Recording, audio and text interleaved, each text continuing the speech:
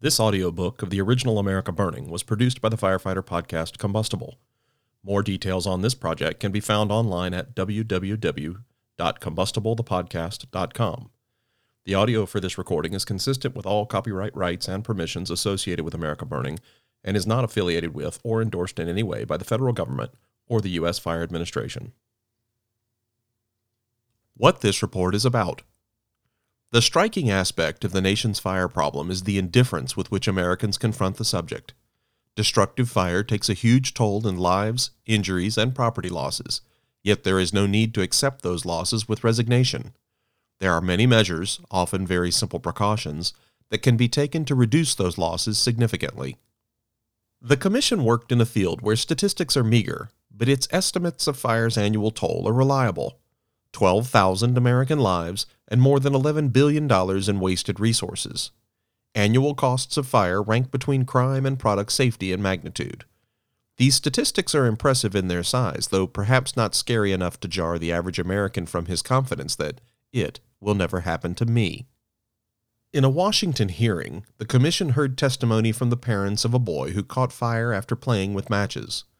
They described the horror of the accident, the anxiety while awaiting doctors' reports, the long weeks of separation during the critical phases of treatment, the child's agony during painful treatment, the remaining scars, and the many operations that lie ahead. Multiply that experience by the 300,000 Americans who are injured by fire every year and consider, as we did, that it could easily happen in your own family. Then the nation's fire problem becomes very immediate and very fearsome. During its deliberations, the Commission uncovered many aspects of the nation's fire problem that have not received enough attention, often through indifference, often through lack of resources. It became clear that a deeper federal involvement was needed to help repair the omissions and help overcome the indifference of Americans to fire safety. We felt strongly that fire prevention and control should remain primarily local responsibilities. Local governments, through codes and fire safety laws and through heavy investments in fire department personnel and equipment, have shouldered the major burden of protecting citizens from fire and should continue to do so. Those governments appreciate special local conditions and needs more fully than an arm of the federal government would be able to do. Roles for the federal government, in the Commission's view, are appropriately limited to lending technical and educational assistance to state and local governments, collecting and analyzing fire information, regulating the flammability of materials, conducting research and development in certain areas, and providing financial assistance when adequate fire protection lies beyond a community's means. To the extent these functions are being performed at all, they are scattered among the federal agencies. The Commission feels there should be an entity in the federal government where the nation's fire problem is viewed in its entirety, and which encourages attention to aspects of the problem that have been neglected. This same entity would serve as the conduit for the intergovernmental cooperation that is needed to combat the nation's fire problem. Accordingly, the Commission recommends the establishment of a United States Fire Administration in the Department of Housing and Urban Development, where the primary federal responsibility exists with local government. The U.S. Fire Administration would not swallow all the ongoing programs of research and action, but would supplement them for the sake of a more coherent effort to reduce the nation's fire losses.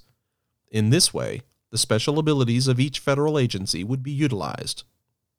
The following summarizes briefly some of the aspects of the nation's fire problem which the Commission studied and which the U.S. Fire Administration, through encouragement or direct sponsorship, could help to solve. There needs to be more emphasis on fire prevention. Fire departments, many of which confine their roles to putting out fires and rescuing its victims, need to expend more effort to educate children on fire safety, to educate adults through residential inspections, to enforce fire prevention codes, and to see that fire safety is designed into buildings. Such efforts need to be continuously evaluated so that the nation can learn what kinds of measures are most effective in reducing the incidence and destructiveness of fire. The fire services need better training and education. Training for firefighters and officers ranges from excellent, as in some large cities, to almost non-existent, as in many rural areas. Better training would improve the effectiveness of fire departments and reduce firefighter injuries. Better education provides the key to developing leadership for fire prevention. Americans must be educated about fire safety. Most destructive fires are caused by the careless actions of people, largely through lack of concern and ignorance of hazards. Many fires caused by faulty equipment rather than carelessness could be prevented if people were trained to spot the faults before it's too late. And many injuries and deaths could be prevented if people knew how to react to a fire, whatever its cause. In both design and materials, the environment in which Americans live and work presents unnecessary hazards. The hazards of flames have been studied and regulated to some extent, but recognition of the hazards of smoke and toxic gases has come belatedly. Ironically, efforts to make materials fire retardant may have increased the life hazard, since the incomplete combustion of these materials often results in heavy smoke and toxic gases. While materials and products that present unreasonable hazards should be banned, the Commission believes the major emphasis should be on a labeling system to be developed by the Consumer Product Safety Commission for materials and products, so that consumers at the time of purchase know what risks are involved. The impact of new materials, systems, and buildings on users and the community should be assessed during design stages well before use. Careful analysis and filing of a fire safety effectiveness statement should permit recognition of faults before tragedy strikes. The fire protection features of buildings need to be improved. There is a need for automatic fire extinguishing systems in every high-rise building and every low-rise building in which many people congregate. Economic incentives for built-in protection are not available today and should be provided. Many communities are without adequate building and fire prevention codes, and many nursing homes and other facilities for handicapped citizens are without adequate fire protection. Perhaps most important, Americans need to be encouraged to install early warning fire detectors in their homes, where most fire deaths occur. Important areas of research are being neglected. The state-of-the-art in firefighting, in treatment of burn and smoke victims, in protecting the built environment from combustion hazards, points to the need for a major expansion of research and development in these areas.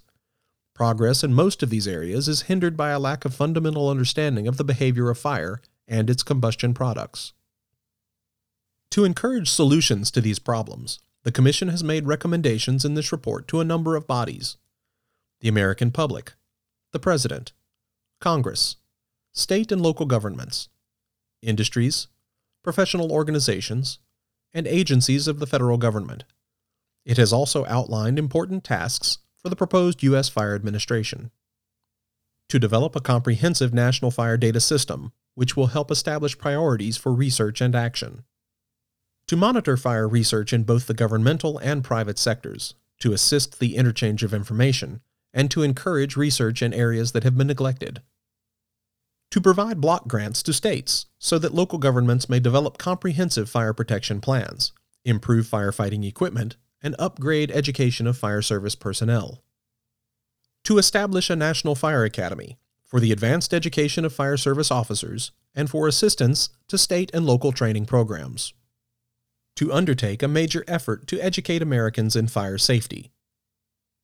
The Commission has also recommended the reinforcement of programs in other areas, including detection and alarm systems for federally assisted and insured housing, and built-in protection loan insurance within the Department of Housing and Urban Development, extension of burn treatment facilities within the Department of Health, Education, and Welfare, burn and smoke research within the National Institutes of Health, rural fire protection within the Department of Agriculture, and further research in the engineering-based technology programs of the National Bureau of Standards.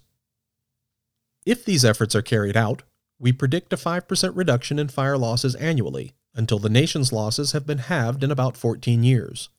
A 5% reduction in resource losses alone would amount to $350 million in the very first full year, which is considerably more than the annual costs of the projected federal involvement of $153 million annually, as discussed in Chapter 19. The public members of the Fire Commission represent the nation's firefighters, insurers, fire equipment manufacturers, testing laboratories, and other groups in the private sector concerned with reducing the nation's fire losses. We reached the conclusion that there must be a significant federal effort, only after careful consideration of the shortcomings of present efforts to reduce fire losses in the United States. Many of the commissioners have devoted their careers to improving the nation's fire record. We have become accustomed to public indifference to the fire problem. But we hold the hope that this attitude can be changed. It is our wish that this report will provide a turning point by reaching, if only indirectly, the conscience of millions of Americans.